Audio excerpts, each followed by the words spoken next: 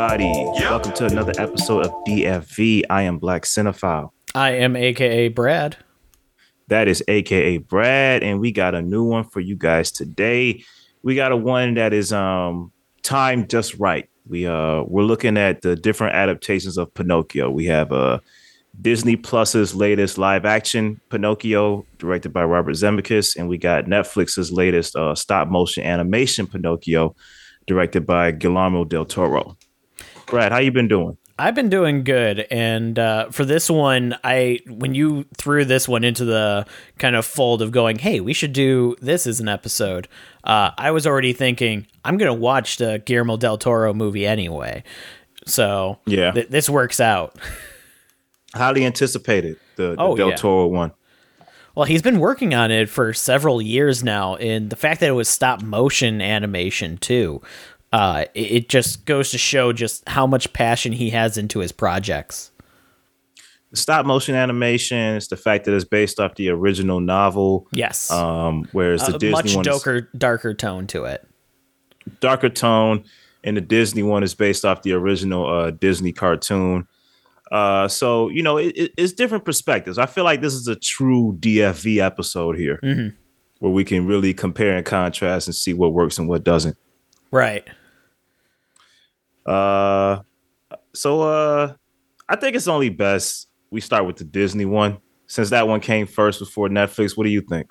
Yeah, I mean, well, yeah, I guess that'll work out. All right. I know we in a chronological family, but we can bend the rules. Why not? Right. You want to take this one over, and I can do Del Toro? I can take this one over. So the Disney live action 2022 adaptation of Pinocchio follows the same story beats as the original animated feature, where a puppeteer named Geppetto creates a model of a puppet boy who, once he wishes to become a real boy, turns to life, and it's up to the puppet to make sure that it can reach the last point of Geppetto's wish in becoming real by having a conscious and growing morality and everything that makes somebody a person as opposed to just a living being. So we follow the story as he goes through and he has to fight temptations of becoming famous, of indulging in many sins, and eventually risking his life in order to save his own father. I mean, yeah, it's pretty. And if he lies, his nose grows. Yes, and if he lies, his nose grows.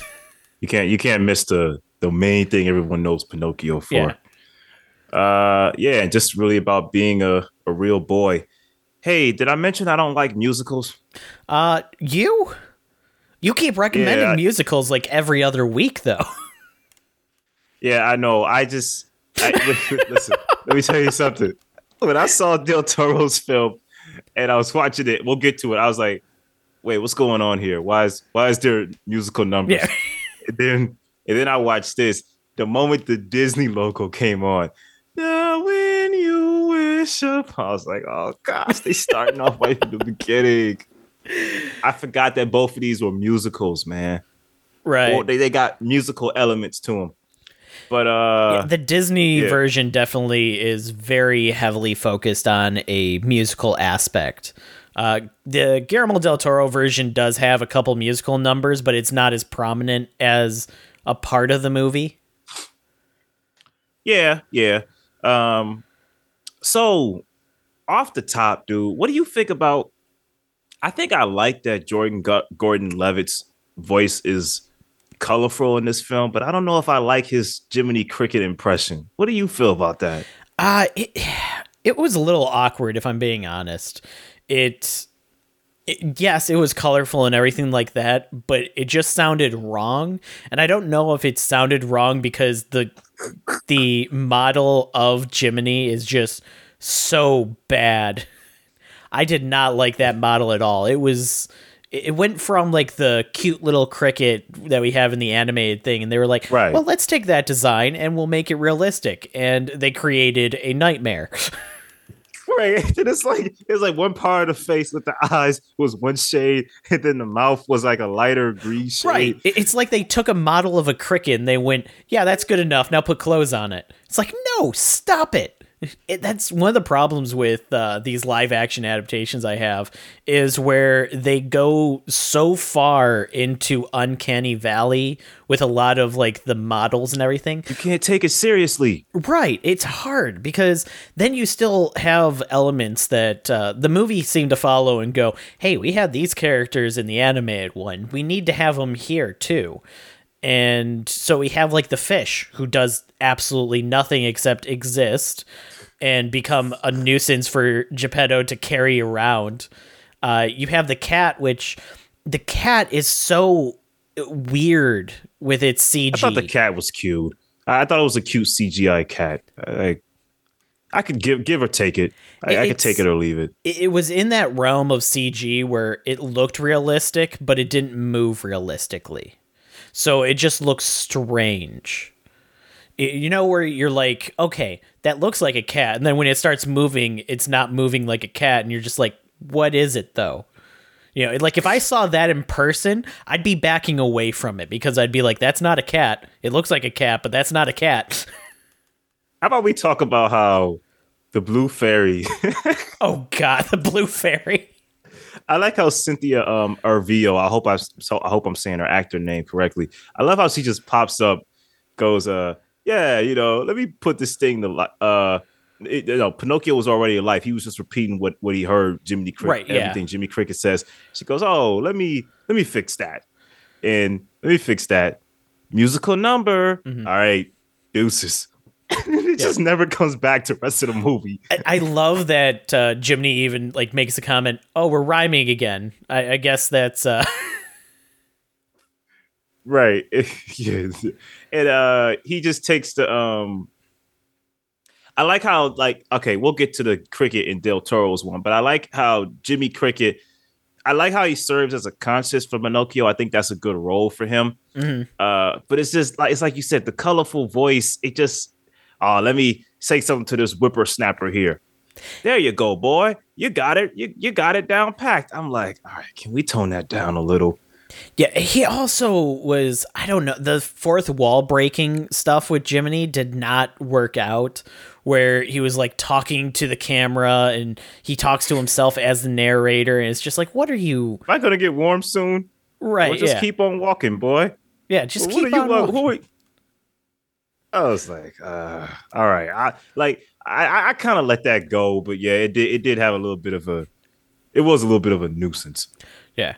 And even with like the like slide kind of like references to what's going to like with the gravel road, if somebody doesn't patch up this gravel road, you know, stray rock's going to come out and hit somebody. And it's like, I can already tell that's exactly what's going to happen. And then as soon as he goes in the jar, I was like, that's exactly how he's going to get out of the jar, isn't it? Yeah, that's how it goes with some of these movies. But dude, we gotta, before we get into like a little bit of the plot nuances and stuff, we gotta talk about Tom Hanks, man. I don't know what's going on, bro. I don't know why he chose to do this. Like, I like Tom Hanks as the good guy. That's what we know him for. You know, mm-hmm. Mr. Rogers. What's another good one? Well, he was kind of against type in Elvis, which he was great in. But it was like this. I was like, I don't know. It just did not seem like an authentic Tom Hanks role to me. I mean, on paper, Tom Hanks as Geppetto does sound, it sounds like it would work. But I think with everything else in this movie, where they moved him from being like a concerned dad to somebody that has to just deal with the fact that he now has a puppet boy. He has one moment of freaking out, and then he's like, oh, my boy, Pinocchio. Yeah. You know, I love you. You go off and live life. I'm sure you'll be fine. And I won't have to chase after you and worry. I'm afraid to leave my shop, but you go to school. You'll be fine. Right. And it's like, he has the cuddly demeanor and everything. You know, he's Tom Hanks. He knows how to play a warm character. Right. But it's like, I don't know. This film just feels awkward from the start. Like it has everything, but it's like everything in the live action sense, it just feels clunky and awkward. I want to talk about how now this is a character I kind of enjoyed throughout. I enjoyed the seagull Oh throughout this one. yeah, The Sally? No, um, Sophia. Sophia. That's it. Yeah, Yeah. Sophia was pretty funny, and I like this is where Jiminy Cricket. I like his relationship with her because when he first comes out and she kind of like squawks at him, he goes, "Oh God, no, no!" She says, "Relax, I'm not going to eat you. Beetles are hard to eat anyway. Take a lot of work." Yeah, I prefer trash. Right, right. And I like how he goes, "Oh my guy, I'm supposed to look at starting school today. I don't know where he is." She said, "You fell asleep on the job, huh?" Yeah. Yeah. Right, you're right. The back and forth between Jiminy and the Seagull are just Sophia are absolutely fantastic, especially when she's kind of carrying him around and everything like that, and he's like, "Oh, there," and she's like, "Okay, hold on," and then does this whole like swoop around, goes through all these buildings and everything like that. The most obtrusive way of getting him to where he's going.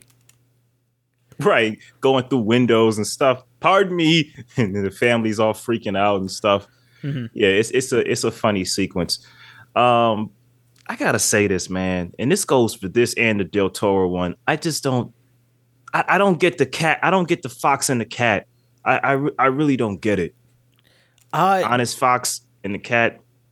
yeah. So the fox, if I recall correctly, is actually voiced by Eric Andre, which I think is perfect casting. Keegan Michael Key, I think. Is it Keegan Michael Key? Yeah, it's not Eric Andre. Oh, thought it was. This is Disney, bro. They ain't gonna let Eric Andre in Disney. That's true. Come on now. I thought that would have been perfect. But as soon as I heard the voice, I was like, oh, that kind of sounds like. But yeah, Del Toro maybe, not Disney. Right? Yeah.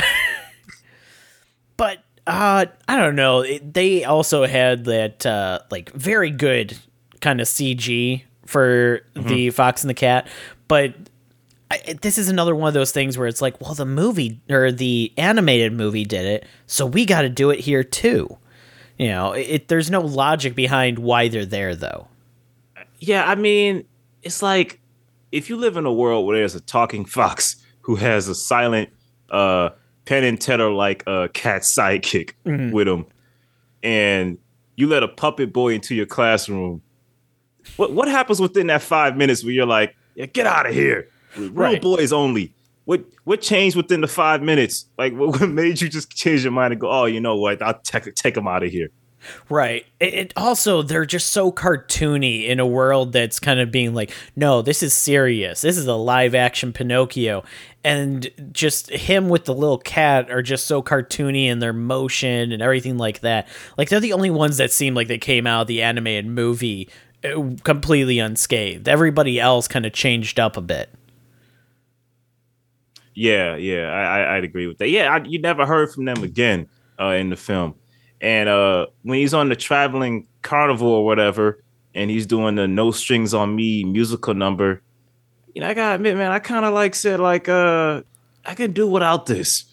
I can do without this whole sequence because I felt like without the fox and the cat, at least I would have liked staying with them in the plot. The fact that we switched them up for this big fat guy that's a greedy carnival leader, Stromboli. I was like, I don't see the point. Yeah, but at the same time, it just kind of was going through the same beats that it did for the animated movie. It just, okay. I don't know. I guess I got to keep that in mind. Yeah, it just felt less genuine in this one. I mean, it's been a long time since I've seen the animated Pinocchio movie, but at the same time, this movie just kind of goes, okay, now we got to get to this scene. Now we got to get to this scene. Now we got to get to this scene. And there's no real connection with it. Because if I recall correctly, in the original animated movie, it was a little bit more connected in why these events were happening and how he was coming to these events. It's been a while since I watched the animated movie. So going off what you're saying, if these are like the story beats of the original animated film, then I guess it's them just trying their hardest to keep everything in from a live action standpoint. But that's that's kind of missing the forest for the trees. Right. Yeah. It's Disney, when it comes to these live action adaptations, they seem to not know what they're aiming for. Are they doing a one-to-one recreation? Are they trying to create a new adaptation? Like, you have movies like Mulan, where they were just like, okay, we're going to keep the central focus, the characters the same, and we're going to rebuild I liked it. Mulan. Right. Yeah. And then you have ones like this and like Lion King, where they're like, well, screw the logic that we're building up in this world. We're going to hit the same story beats that the original animated one hit for the sake of hitting those story beats. Now, I haven't seen the Lion King one yet, but I know I saw Jungle Book and I thought that was very good. But yeah, it's like I think the buck needs to stop here. I know they got a Little Mermaid one coming out. But it's like I don't want to see a live action Little Mermaid. It's getting played out. Because if they do the Fox and the Hound, Harrison Ford is going to be the cranky old guy that owns the hound, and it was an old woman in that film too. Yeah, the old woman had the fox. You know what I'm saying? They might get Helen Mirren or anyone you could think of to play the older woman, and then you got I don't know, Jonah Hill and Russell Brand playing the Fox and the Hound. It's like, dude, we don't need this. Yeah, I feel like they just are trying to find a way to keep their old content kind of in a more modern light, but it's like the animated versions are classics. You don't need to bring them out. Just re-release them. Re-release them. Yeah. Just bring them back into the fray. Do some special event with them or something like that on Disney Plus, where you kind of go back and be like, hey, here's behind the scenes of these movies and stuff. Check the actual thing out now. Right. They don't need to remake it in these weird, shallow kind of, remake attempts. I'll say this, man. The Pleasure Island sequence, that was pretty unsettling. I feel like that was a very effective, unsettling sequence to me. It was, but the entire time it was going on, they did a great job with the building that kind of area to seem like it was this fantastic place, because the effects were great in that area. The animation, kind of like different things that were going on, because you had the boat coming down the ramp, it goes into the Ferris wheel, goes back down, you have the person popping up to give them the root beers. In the original animated one, I believe it's actual beer that they're drinking. So, of course, they had to Disney-fy it and make it root beer now. Yeah, they had the modern day Disney-fy it. Yeah. It was already Disney-fy. They just had to double down on the Disney fine. Right. But at the same time, my only thought was, you put a lot of, money and effort into making this perfect island to turn people into donkeys. Wouldn't it just be cheaper to buy a bunch of donkeys than build this elaborate island to turn kids into donkeys? Well, I think the elaborate setup of the scene just kind of speaks to Robert Zemeckis' imagination. He's a very imaginative director. So I think him being a director for hire on this one, it doesn't go lost on the film's direction. So I feel like that it was a shining moment to his talent. But I agree with that. But I feel like, I mean, I don't know. Like the whole scene just kind of unsettled me, but that's kind of the point. And I like how, there's the point where Lampwick actually turns in to a donkey, and it's a little creepy, and he runs up to Pinocchio like, help me, and he's like, you see in the shadow he's turning full on donkey. And I like the tension in that scene. I thought that was pretty good. Right. It's just like from an in-universe perspective of, have these people that are kidnapping kids in the middle of the night to bring them to an island to turn them into donkeys. It's a weird premise. It is. It doesn't make much sense. Like there are so many. If they really wanted to be creative with it, there are so many other ways that they could have shown him having to go through and resist temptation, and this movie just went, no, we gotta follow the story beats of the original. It's one of those things that just holds it back so much. I like how Jiminy Cricket goes underground and sees like the little demon things, or I don't know what they are, the little spirit things that were grabbing up the kids. He was like, "This looks like HE double hockey sticks." I was like, "Oh, yeah." That's such a Disney line." Oh, everything. Well, even when Jiminy is talking, he'll bring up weird, like random pop culture kind of references, and it's like, "Are you really? You're really trying to date this movie, aren't you?" Well, you know, one of the pop culture references that I actually liked was when Honest Fox was like, "We'll call you. You look like Pine. We'll call you Chris Pine." Yeah, that one got me to laugh. I got a good laugh out of that one. Yeah, I thought it was funny. The whole whale sequence towards the end, I don't know. I just looked at it as like, okay, you guys are kind of spinning your wheels to make one last ditch adventure before we call this film a wrap. But I liked a little bit of dialogue between him and his dad, where he's like, "Pinocchio, where you go?" "Well, I went to school, and then I ran into this fox, and then I did this, and then I joined the carnival, and then I went to this island where they turned kids into donkeys, and then Jiminy saved me." He was like, "You did all that in one day?" Yeah. That was a funny line. But getting to the whale, it's weird that they turned the whale into a weird like monster kraken kind of hybrid, because in the original animated, it's just a blue whale. There's nothing really special about it. It's just a giant blue whale that ends up swallowing them up. But in this movie, they decided to kind of combine it to make it into more of a monster like the original tale had it as. Mm-hmm. And it looks weird to me. Like, I wasn't a fan of the new design on that whale, just because, I don't know, they were trying to like be like, look, it's the same creature from the animated movie, up until you realize that it has tentacles now for some reason. I was like, give or take. I take it or leave it. I didn't care one way or the other. I said, okay, cool design. Can we speed this up? I was like, whatever.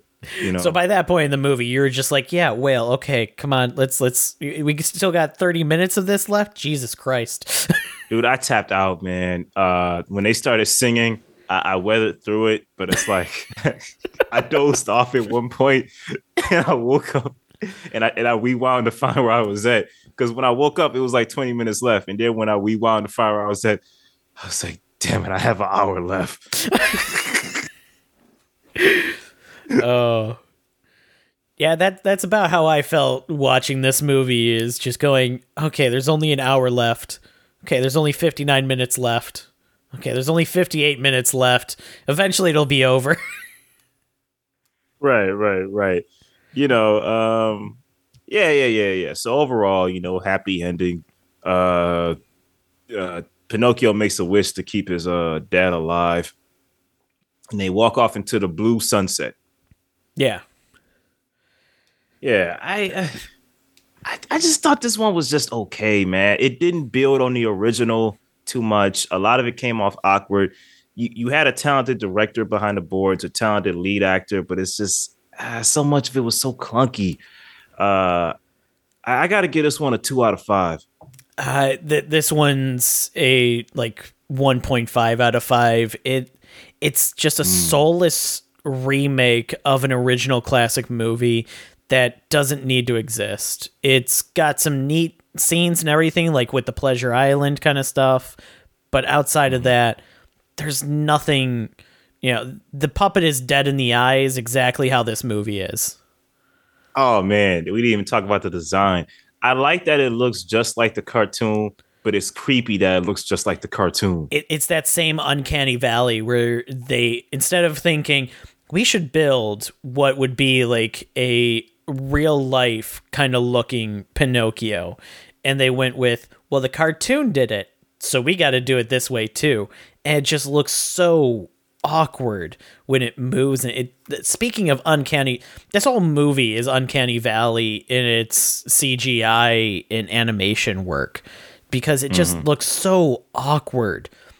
And Pinocchio is one of the ones that every time the screen would just be full on him, it's like there's no way that I can understand Geppetto being a great craftsman and everything like that, but it's perfectly smooth. The patterns on there are like perfectly like patterned. The eyes don't make sense. The eyes don't look right. Yeah. The mouth is weird. Just every time he talked, the hair, the hat, it's just everything about him just looks so bad. Mm-hmm. Yeah, it's not a pretty sight. It's a pretty sight if this was an animated film. If this was a 3D animated film, it would be a beautiful sight. But the fact that this is in live action, Pinocchio just looks creepy. He doesn't look right next to, like when they're on the boat on Pleasure Island, he's next to the one kid. It doesn't look right at all. You can look at it and go, something's not right with this picture. Right. All right, man, I'm ready to move on. What about you? Oh, I am definitely ready to move on. All right, y'all. Next up, we got Netflix, one of Netflix's newest films. We got Guillermo del Toro's Pinocchio. Pretty much the same synopsis as the original film, a little different. We begin with a prologue told by Sebastian J. Cricket, voiced by Aaron McGregor, who is a cricket that travels from home to home, is a writer too, trying to write his life story of all his adventures that he's gone through in his life.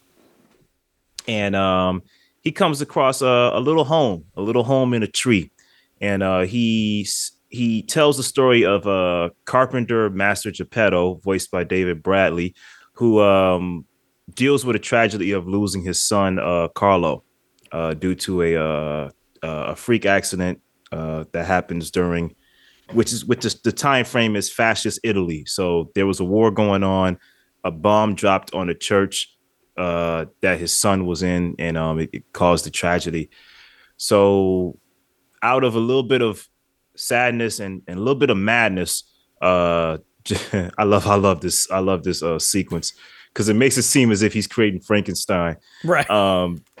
Geppetto knocks down the tree that Sebastian Cricket is in, and out of the tree he crafts a wooden doll, and the wooden doll he crafts it in tribute to Carlo, his dead son.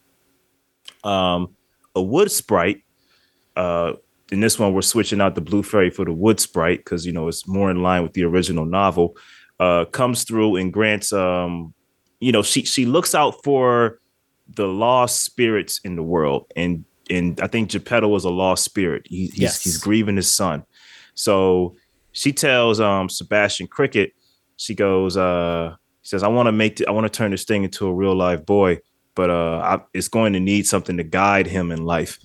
And Sebastian's like, hey, this was just my house. I don't want this to turn into an actual living thing. He keeps calling the thing his house the whole time. He always refers to Pinocchio as his house because you can still see like the hole in Pinocchio's chest where, the entrance to the tree was that he was using as a house. Yeah. So she says, I'll grant you any wish you want if you can guide this young man to become a boy, to know what it's like to be human. And he goes, you mean fame, fortune, anything I want? Yes, but you have to hold up your end of the deal. So Sebastian Cricket, he takes the deal. So he takes the deal, and Pinocchio comes alive. I don't know. Did he call him Pinocchio? Like, when did he first name him Pinocchio? Because I think he was calling him Carlo, right?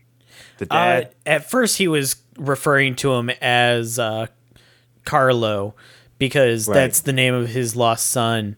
But he's given the name Pinocchio by the wood spirit.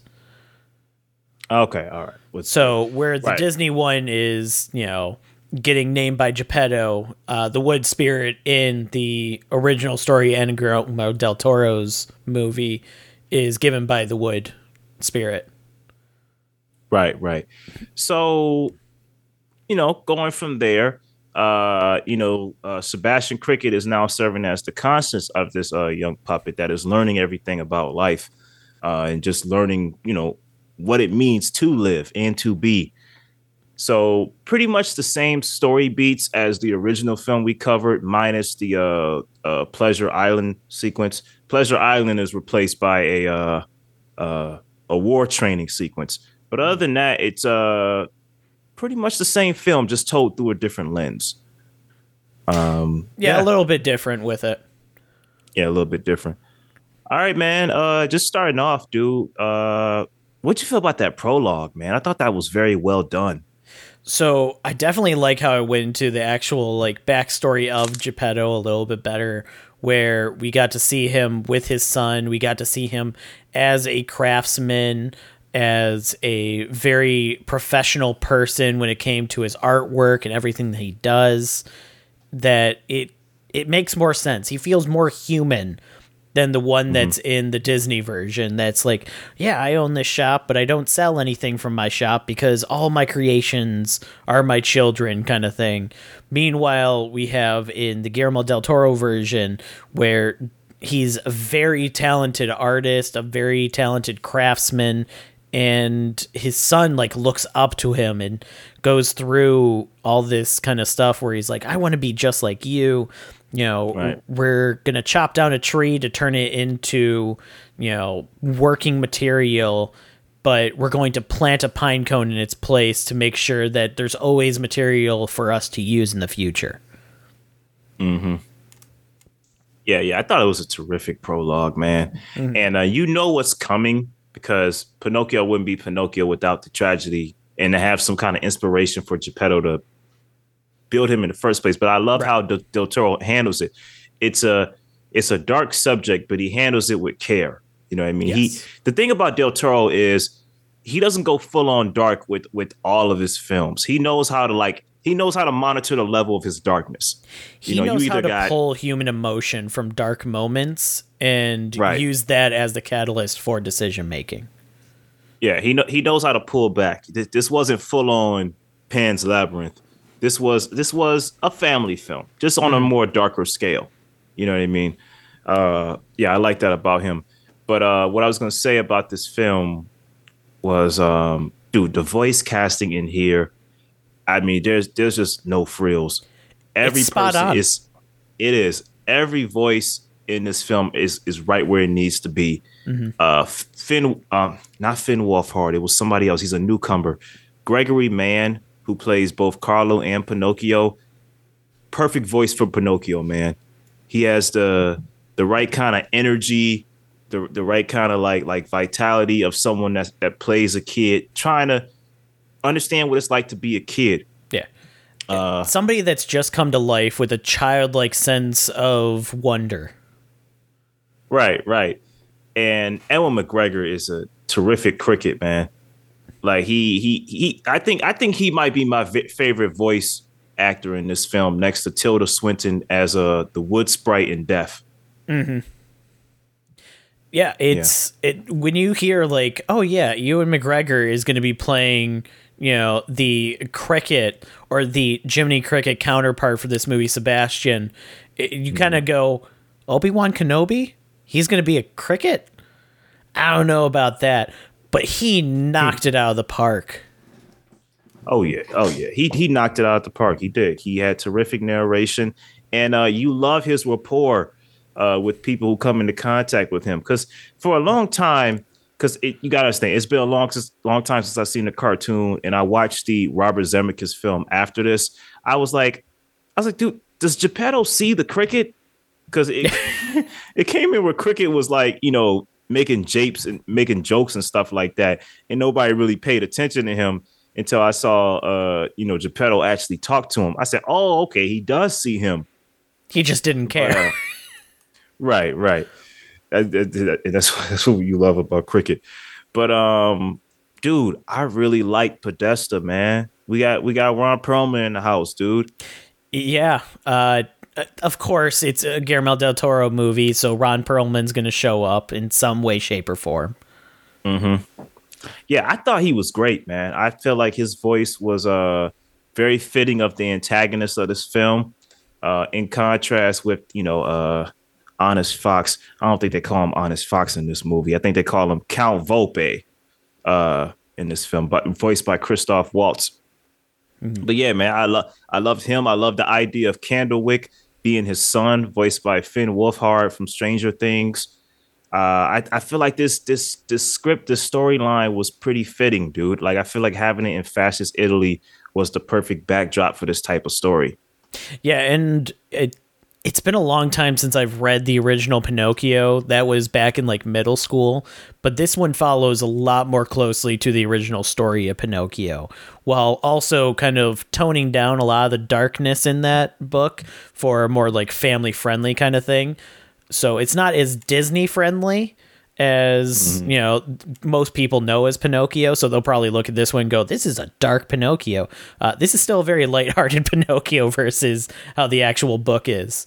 So yeah. It's done very well, where he towed that line almost perfectly for making a good movie that has like a nice dark undertone to it, but is very lighthearted overall. Yeah. And let me just say, the production design in here, man, you just got to give it up to the props department and how they crafted this. Both Del Toro and who's the co-director on this? This one was Mark Gustafson. Gustafson. It was just it was terrific. Them and the production designers are terrific. Like you look at the design of each of the characters in this film, where from Geppetto to Pinocchio, I got to tell you, offhand, Pinocchio looks a little creepy. Like this could have easily turned into a horror film with the way Pinocchio is made. But I like how they paint Pinocchio's smile. Like they make him look like he's just cheerful to just be, to just exist. And I love the contrasting designs between the wood sprite and Death. Like I think they have those are like terrifically crafted characters. Oh yeah. Yeah, this movie definitely, like when it comes to like the monkey, even if you were to go, oh yeah, we need to have like an animated monkey, but they gave it this weird way of like walking that makes it very unique. It has kind of a little bit of like a shadowed eye a bit, or a white outed eye a little bit. It's, way of like talking and mannerisms are great. You have, the person that runs the circus, the way that he's designed with his hair just coming up from the sides, and, this very like devil kind of, aesthetic about him, where it's like, you can tell that he's bad, right from the get-go, outside of knowing the story that he is a villain. You can tell just from its character design that he's not a good guy. Yeah, absolutely. Dude, I love the afterlife sequences, specifically the black rabbits. Oh yeah. Like I love how they crack up, and Pinocchio just comes out the casket just talking to them like, "Hey fellas, how's it going?" He's like, "What? Isn't he dead?" Yeah, I saw the paperwork myself. Right. This guy's supposed to be a goner. And then they say the boss wants to talk to you. He goes and talks to the boss, who is deaf. And I like the conversations she has with him. She says, "Listen, you're gonna die many times. And you're gonna come back here, and you're gonna be brought back to life. But you got to wait for this hourglass to stop. Like I'm gonna pour sand in here, and you got to wait for the sand to stop, and you'll be going back." And I like how that ties into like learning about consequences and learning that you may live forever, but your friends won't. Right. She kind of like portrays it as you don't really have a gift of immortality. You have more of a curse of immortality. And while you think it's cool now, you're going to regret it in the future. But I also like that they play with that, where every time he dies, he's stuck there for a little bit longer. And every time he dies, obviously, he has a lot of questions and he's asking them and everything. And then he gets sucked out of there. And it's like he never has enough time there. And it's the final time that he's there where he wants to leave immediately. He doesn't want to be stuck there. And it's the longest time that he has to be there. Mm-hmm. Yeah. That was a great scene. That's where, again, it is a curse.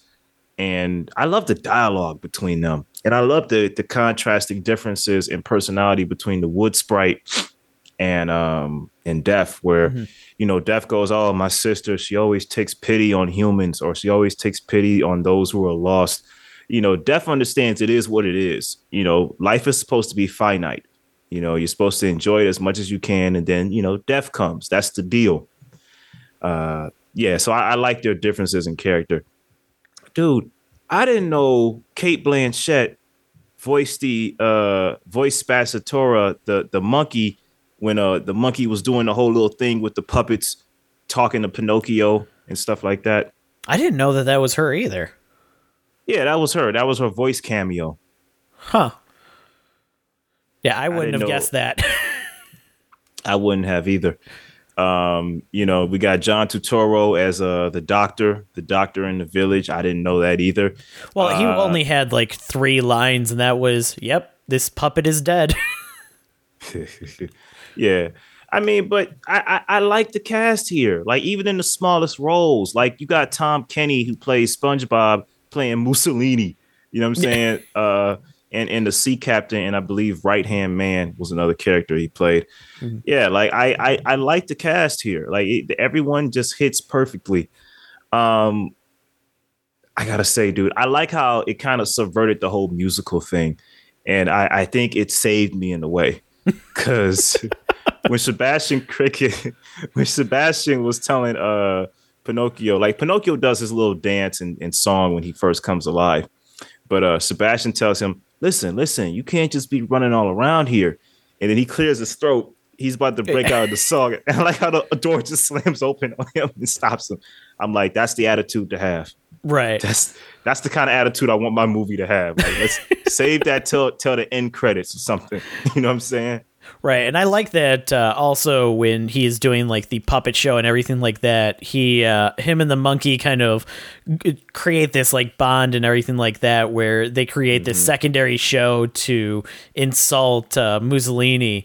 When that is, that was great. I absolutely love that. Especially because he has the translator there. Yes, he said poop. He's calling you poop, and. You have the director of it and everything like that with going through and being like, you ruined me. This is it. This is the end of me forever. And I love how he even comes back too. Yeah, I thought he died from that, because Mussolini was like, end the show and shoot him. And shoot him. I was like, all right, Count Volpe's done. Yeah. But then he came back later. He was a good antagonist.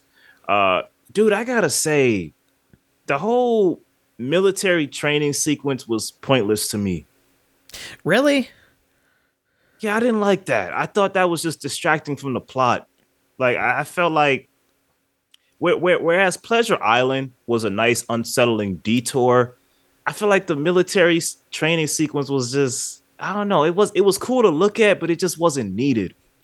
I think that was kind of to show that he really did take full advantage of the fact that he cannot die, where he was like, yeah, I'm immortal. I'll join the army, or I'll join the military, and I'll be one of the best soldiers ever.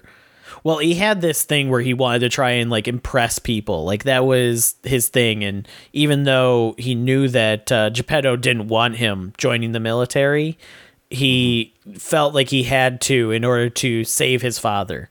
The same way that he left originally to join the circus in order to be able to pay his father's debts that he put him into.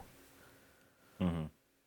Yeah, all right, I guess so. I just wasn't a big fan of the sequence, but I did like how Podesta, gave his son the choice. He says, his son comes back and says, "Oh, well, we both won. We both captured the flag." Mm-hmm. He goes, "All right," gives the gun to his son. He's like, "Shoot him." Shoot the puppet. Right, shoot the puppet. I thought that was a very nice, tense sequence, and I like the climax of it all too.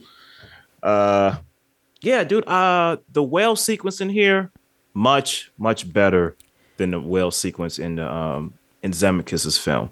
Yeah, I like how with Geppetto, how he gets swallowed up by the whale because he's trying to actually track down Pinocchio from the start. So after Pinocchio left to join the circus in order to like pay off the debts that he had accidentally gotten Geppetto in by signing that contract, Geppetto immediately left to go search for him. And in the process, he ended up getting a boat, going into the sea. He was there with Sebastian, because this entire time, I like that Sebastian isn't with Pinocchio as his conscious the entire time, because Pinocchio then is making these decisions on his own. It's not him being led to make certain decisions. Mm-hmm. But the way that Geppetto gets swallowed by the whale and everything, and he's even going, a son will know when his father is still alive, and he'll come looking for us. Don't worry. And just his conversations with Sebastian as he's using him as bait for the fish. I love the back and forth between them, man. Oh, yeah. It's funny. I wanted to say, I really like how this film handles Geppetto. You know, because you can still see Geppetto's dealing with grief. He calls Pinocchio Carlo, but deep down inside, he still misses his real Carlo. Oh, yeah. You know, and by the end of the film, he realizes, okay, you're not Carlo, you're Pinocchio. You're my other son. You're my second son. You know, I like how he comes to that conclusion by the end. Like it doesn't treat him like a whimsical madman. Like, all right, I'm just gonna go with the flow. Right. I'm dealing with a puppet son. You know, he's still even dealing with Podesto. He's still a little like wary to announce him as his son. He's like, oh yeah, he's just that guy's just with that little guy's just with me. That's just a puppet that I made. It's not a big deal. Don't think on it too much. Yeah, and I love the subtleties within this film, like the deep subtleties. Like I love the scene in church where he tells Geppetto, he says, y'all look to that guy up there with reverence, but y'all look at me and see a monster.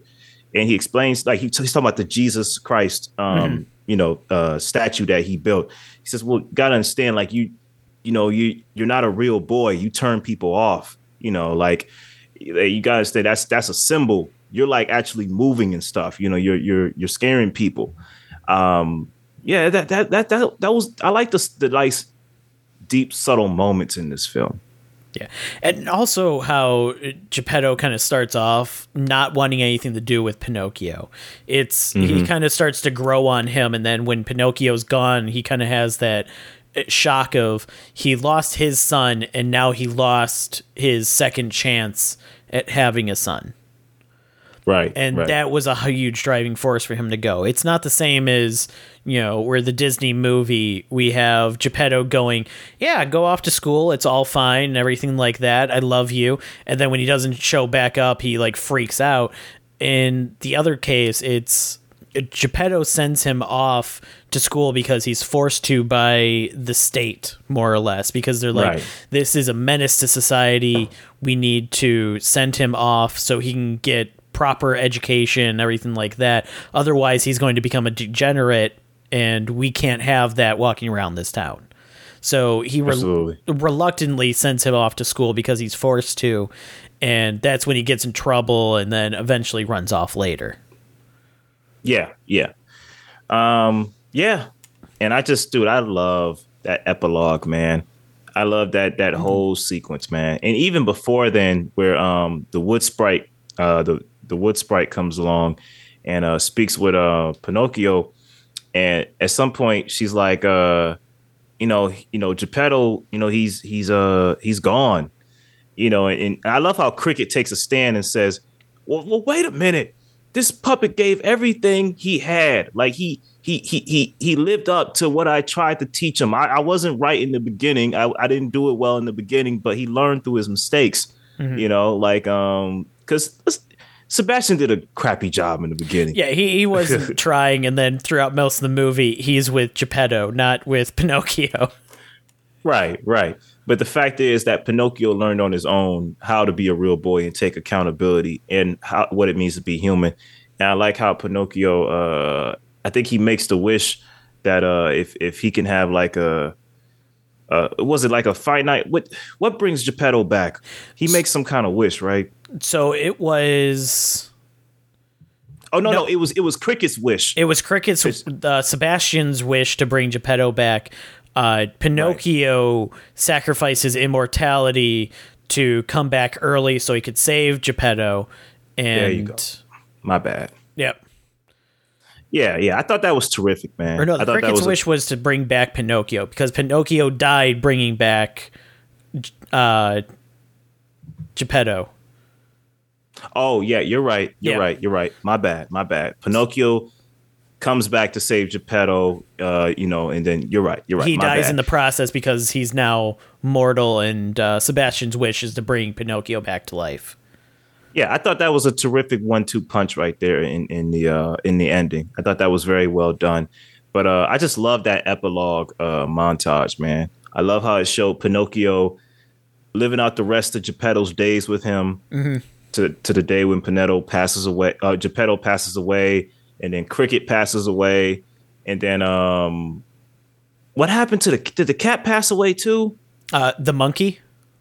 I'm sorry, I keep calling it the cat because the other one, the monkey. Did the monkey pass away too? No, you see the monkey walking with him at the end. The monkey is very old at that point. You can see Pinocchio is still, exactly how he was before. Because that's when the scene where it like zooms in and shows that he still has Sebastian in his heart, like in the matchbox that's in his chest. But isn't there like 3 graves? One for Carlo, one for Geppetto. What was the third grave for? Maybe it was. Hold on. Yeah, Spazzatura died. Oh, okay. Yeah. So Pinocchio set off with Sebastian in his heart, and the monkey passed away. But I just love that. I love that whole passage of time. And here's a great final point where Sebastian Cricket is revealed to be telling all this to the rabbits in the afterlife. Oh yeah, they're like, okay, you done? He's like, I just told y'all my life story. He's like, all right, Mr. Life Story, now leave us be. Right. They're playing game of poker. And then he goes into singing. And I said, okay, now is when you bring in the music, when I can turn this off. Right. During the credits roll, you can start your little song. Right. Yeah, I just love that, man. That was a great drop-off point. Yeah, I agree. This movie definitely held a more consistent tone, and everything about it, I think, works out. Like the animation style, the voice actors that they have for these characters, the tone and kind of motivations of these characters, it all falls into place. The fact that it takes place over several days instead of it taking place over the course of just a couple of hours or so, it definitely helps with the scale of everything, with Pinocchio actually being able to die, not him dying and meeting death and everything like that. It creates a weird dynamic with him that kind of brings a new element to the story. You have all these kind of little players in it. I like it. This movie is a Guillermo del Toro movie through and through in its tone and everything that it has. You can easily tell, and he toes that line in making a family-friendly Pinocchio movie that stays very true to its source material as possible. And I absolutely love this movie. Yeah, same. Yeah, man, but great animated film. I enjoyed it. I give this a 4 out of 5. I'm right there with you. 4 out of 5. Yeah, it's very terrific, man. Very, very enjoyable. I mean, I guess we both knew where this was coming when we came in here. Clear winner. Yeah, Del Toro. You know what it is. There was one of these movies I was excited to watch when you brought up the concept of it. It was already on my list. The other one, I kind of went, okay. I waited till last minute to watch the Zemeckis one. Because part of me was like, dude, it's Robert Zemeckis. He doesn't make bad movies. I'm like, you know what? Every director has a dud. It's okay.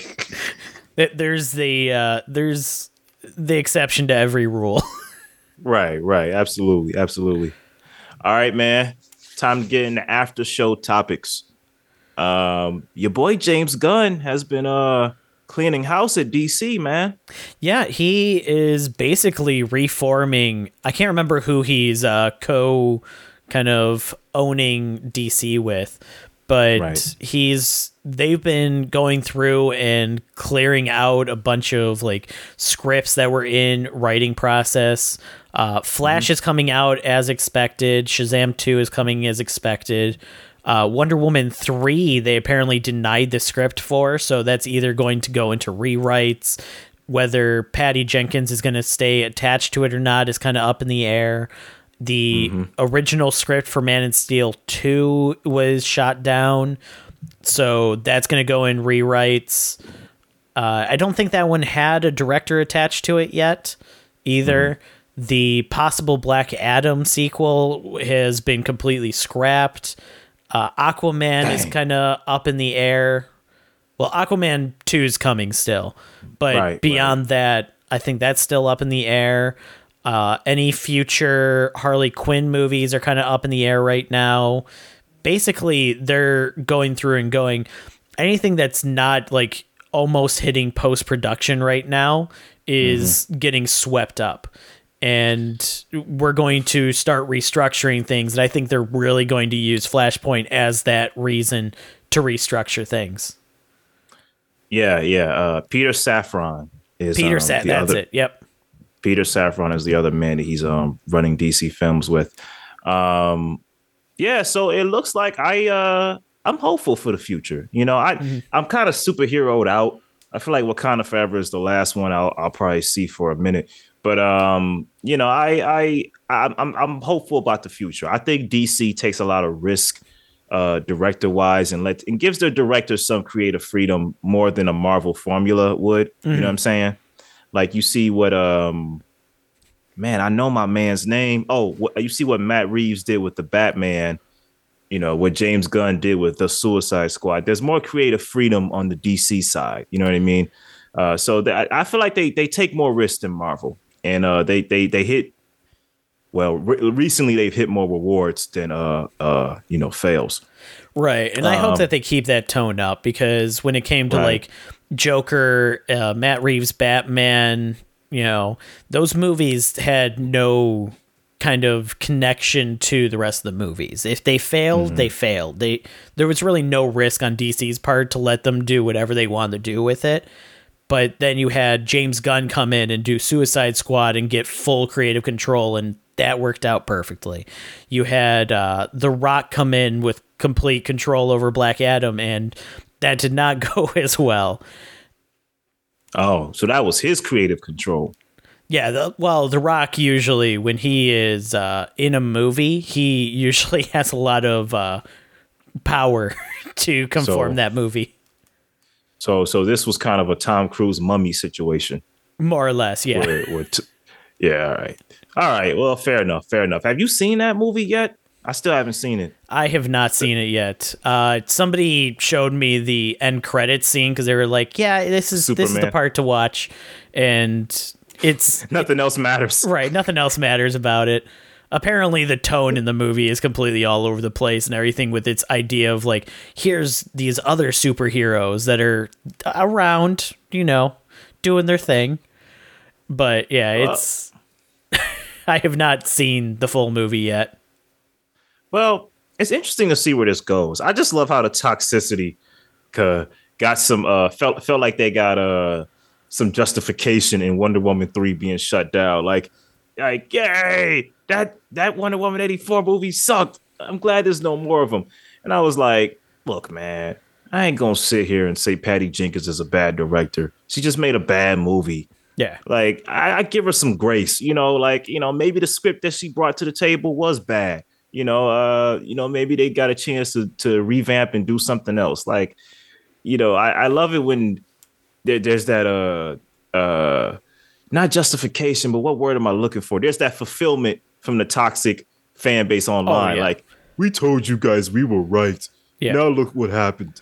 Now look what's going on. They knew that she was terrible and blah, blah, blah. And it's like, no, she's not a bad director. She just had a hit, or she had a really good movie followed by a really bad movie.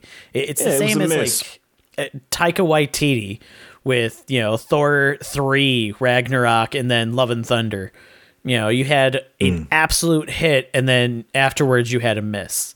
And it's like, it doesn't make Taika a bad director. It just, not everybody is going to be batting 1,000 at every turn. Yeah, it just means you got to switch your style up. That's all. Right.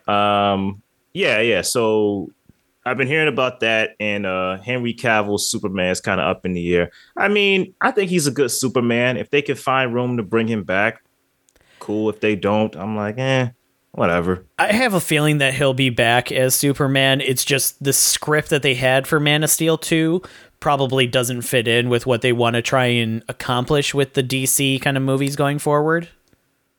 I just want to know, is Zack coming back? Are we going to get the Snyder Man back? Questionable. Very questionable. It ain't like he was bad for DC. Let's call it what it is. He had a bad plan for DC. If somebody had just kind of gone up to him and gone, no, we're not going to try and pack 3 movies into a single movie and call it Batman versus Superman. Stop it. But when you watch the extended cut of Batman vs. Superman, it's not a bad movie. I don't know in my personal opinion. I kind of got to disagree with that. It still is a very over-congested mess. It's not perfect, but I don't think it's bad. I mean, like, you don't know what you have till it's gone. I still don't like Man of Steel, but I don't know, man. That Zack Snyder's Justice League just did something to me. I'm like, this is what we could have had, man. We could have had this. Like, I would have loved to see them go against Darkseid or the main villain towards the end of the movie. I would have loved to see that. Well, I mean, at the same time, it's kind of like being given a cup of mud water, and then later somebody gives you an RC Cola and goes, look, it's so much better, but it's still RC Cola. It's still not the best. Zack Snyder's Justice League is a masterpiece. and that's it is, man. It is, man. It's a great movie. I don't think it needs a black and white version, but it's a good movie. All right. I thought it was a good movie. This film is going to be presented in 4:3 aspect ratio to keep the director's vision. Right. But I'm hopeful about the future of DC. You seen any new movies lately? I have. I actually sat down and watched Spirited, the new one with Will Ferrell and Ryan Reynolds. I liked it. It's a good kind of take on the Scrooge kind of storyline that has a couple good surprises in it. It's a musical, so I'm sure you'll love it if you wanted to check that one out. Oh yeah, I'll watch that right away. Right, I'll add that to the top of my list. I bet you're gonna walk away and you're gonna start it right now, aren't you? I ain't got nothing else but time for that kind of movie. So that one, I enjoyed it. I thought it was a good kind of take on the story and everything like that. It's a good, like, wholesome Christmas movie. On the opposite side of that, I also saw Violent Night, which I absolutely loved as a good movie. I liked it, but at the same time, it's comedy and everything fell like into my kind of category of comedy and like dark humor and everything. That you have this Santa just being a beast and, killing people left and right because they're on the naughty list, and he just wants to get out of this house. And in order to get out, he has to go through these people. I love how the movie kind of does a couple things, like without spoiling anything, they kind of mock Home Alone a little bit with the way that its like traps are, and with one of the girls in the movie, like, she sets up booby traps for the guys, and one of their comments is, in order for it to be a booby trap, it has to be hidden because it's just so plain as day what she was setting up. And it's exactly like Home Alone and everything. And I like the humor in it. I love the dark humor in it. David Harbour as like a fed up Santa Claus. Some of the jokes in that just hit perfectly as like this immortal Santa Claus that no longer wants to be Santa Claus because he's not appreciated anymore. It's a tough job. Right. Yeah. All right, man. Yeah, that did kind of look funny. I might watch it one day, maybe. It's a fun Uh, movie. If you don't catch it in theaters, I'm sure it'll hit streaming, and I recommend yeah. checking it out with that. Okay, okay. I saw She Said recently, and that's the movie about the reporters that broke the Harvey Weinstein story at the New Yep. York Times. Solid acting, respectful handling of the material and the true life story, as well as the horrifying accounts. But it was so formulaic. Really? Like it was like, yeah, it was kind of like a procedural type of movie. Like you remember when we watched Spotlight about how they, yeah, yeah. So like that movie was well done and it was procedural, but it wasn't formulaic. She Said came off formulaic. Like there are great moments, there are great acting moments within the film, great cast. It's just it feels like one of those movies that didn't really need to be made if you know the story. Like I Real? feel like for people in the future that learned about, hey, there was this bad producer in Hollywood that was taken down by this great story, it might be essential watching for people in the future. But I feel like if you know the story, you don't really need to see the movie. So do you think this is going to be the movie that like classroom show to kind of portray like what went down I or think I could see journalism classes maybe showing this film because okay. it's not bad to show like the everyday job of a journalist because it's not glamorous. It's Right. not glamorous, but it does a good job of showing like them going through the procedure of interviewing people. You know, talking to Gwyneth Paltrow, talking to Ashley Judd, and everybody. It's very well done in how it shows the procedure, but it's just like it's just formulaic. Okay. I Yeah. that's kind of a shame because that one was on my list to check out. I think it's a good one time watch. I Okay. think you might pull some things out of it that I didn't, but I thought it was an okay one time watch. But I feel like they were very respectful towards the story and what happened. But I wanted to say I got a sneak peek at The Whale, dude. Oh, nice. Is it still on my list? Is it still on you? Oh, dude, Brandon Fraser, performance wise, I really can't see anyone else topping him for best actor. Really? He just nails it. I just nails it out of the park. He hits it out of the park in this one. But it's kind of a weird one because his acting is great and carries the movie, but the movie itself is kind of eh. Really? So he's the Like, best part of an otherwise okay movie. yeah, yeah, and it's depending on who you talk to because the theme of the movie is great and solid. The character is really good, but it's just like it's the handling of the material and some of the supporting actors' performances that kind of throw it off. Okay. Like the times where the camera is off Fraser is it's kind of detrimental to the film because it's like, I kind of want to go back to Fraser because this other part doesn't really benefit while I'm watching this movie. But it's basically he's great. The movie is kind of Okay. yeah. But we can talk more about that when that comes out and eventually you'll see it. But yeah, that's pretty much it for me, man. Okay. I think that kind of wraps this up then. All right, y'all. It's been another episode of DFV. Please like, share, and subscribe. If you want to read my review on Pinocchio, you can go to 8bitwaffles.com. Brad, I think you're writing one on Violent Night. Yes. Yep, we will have one on Violent Night up soon. Yes, that would be up soon. Yeah, like, share, and subscribe. Watch more movies. Take care.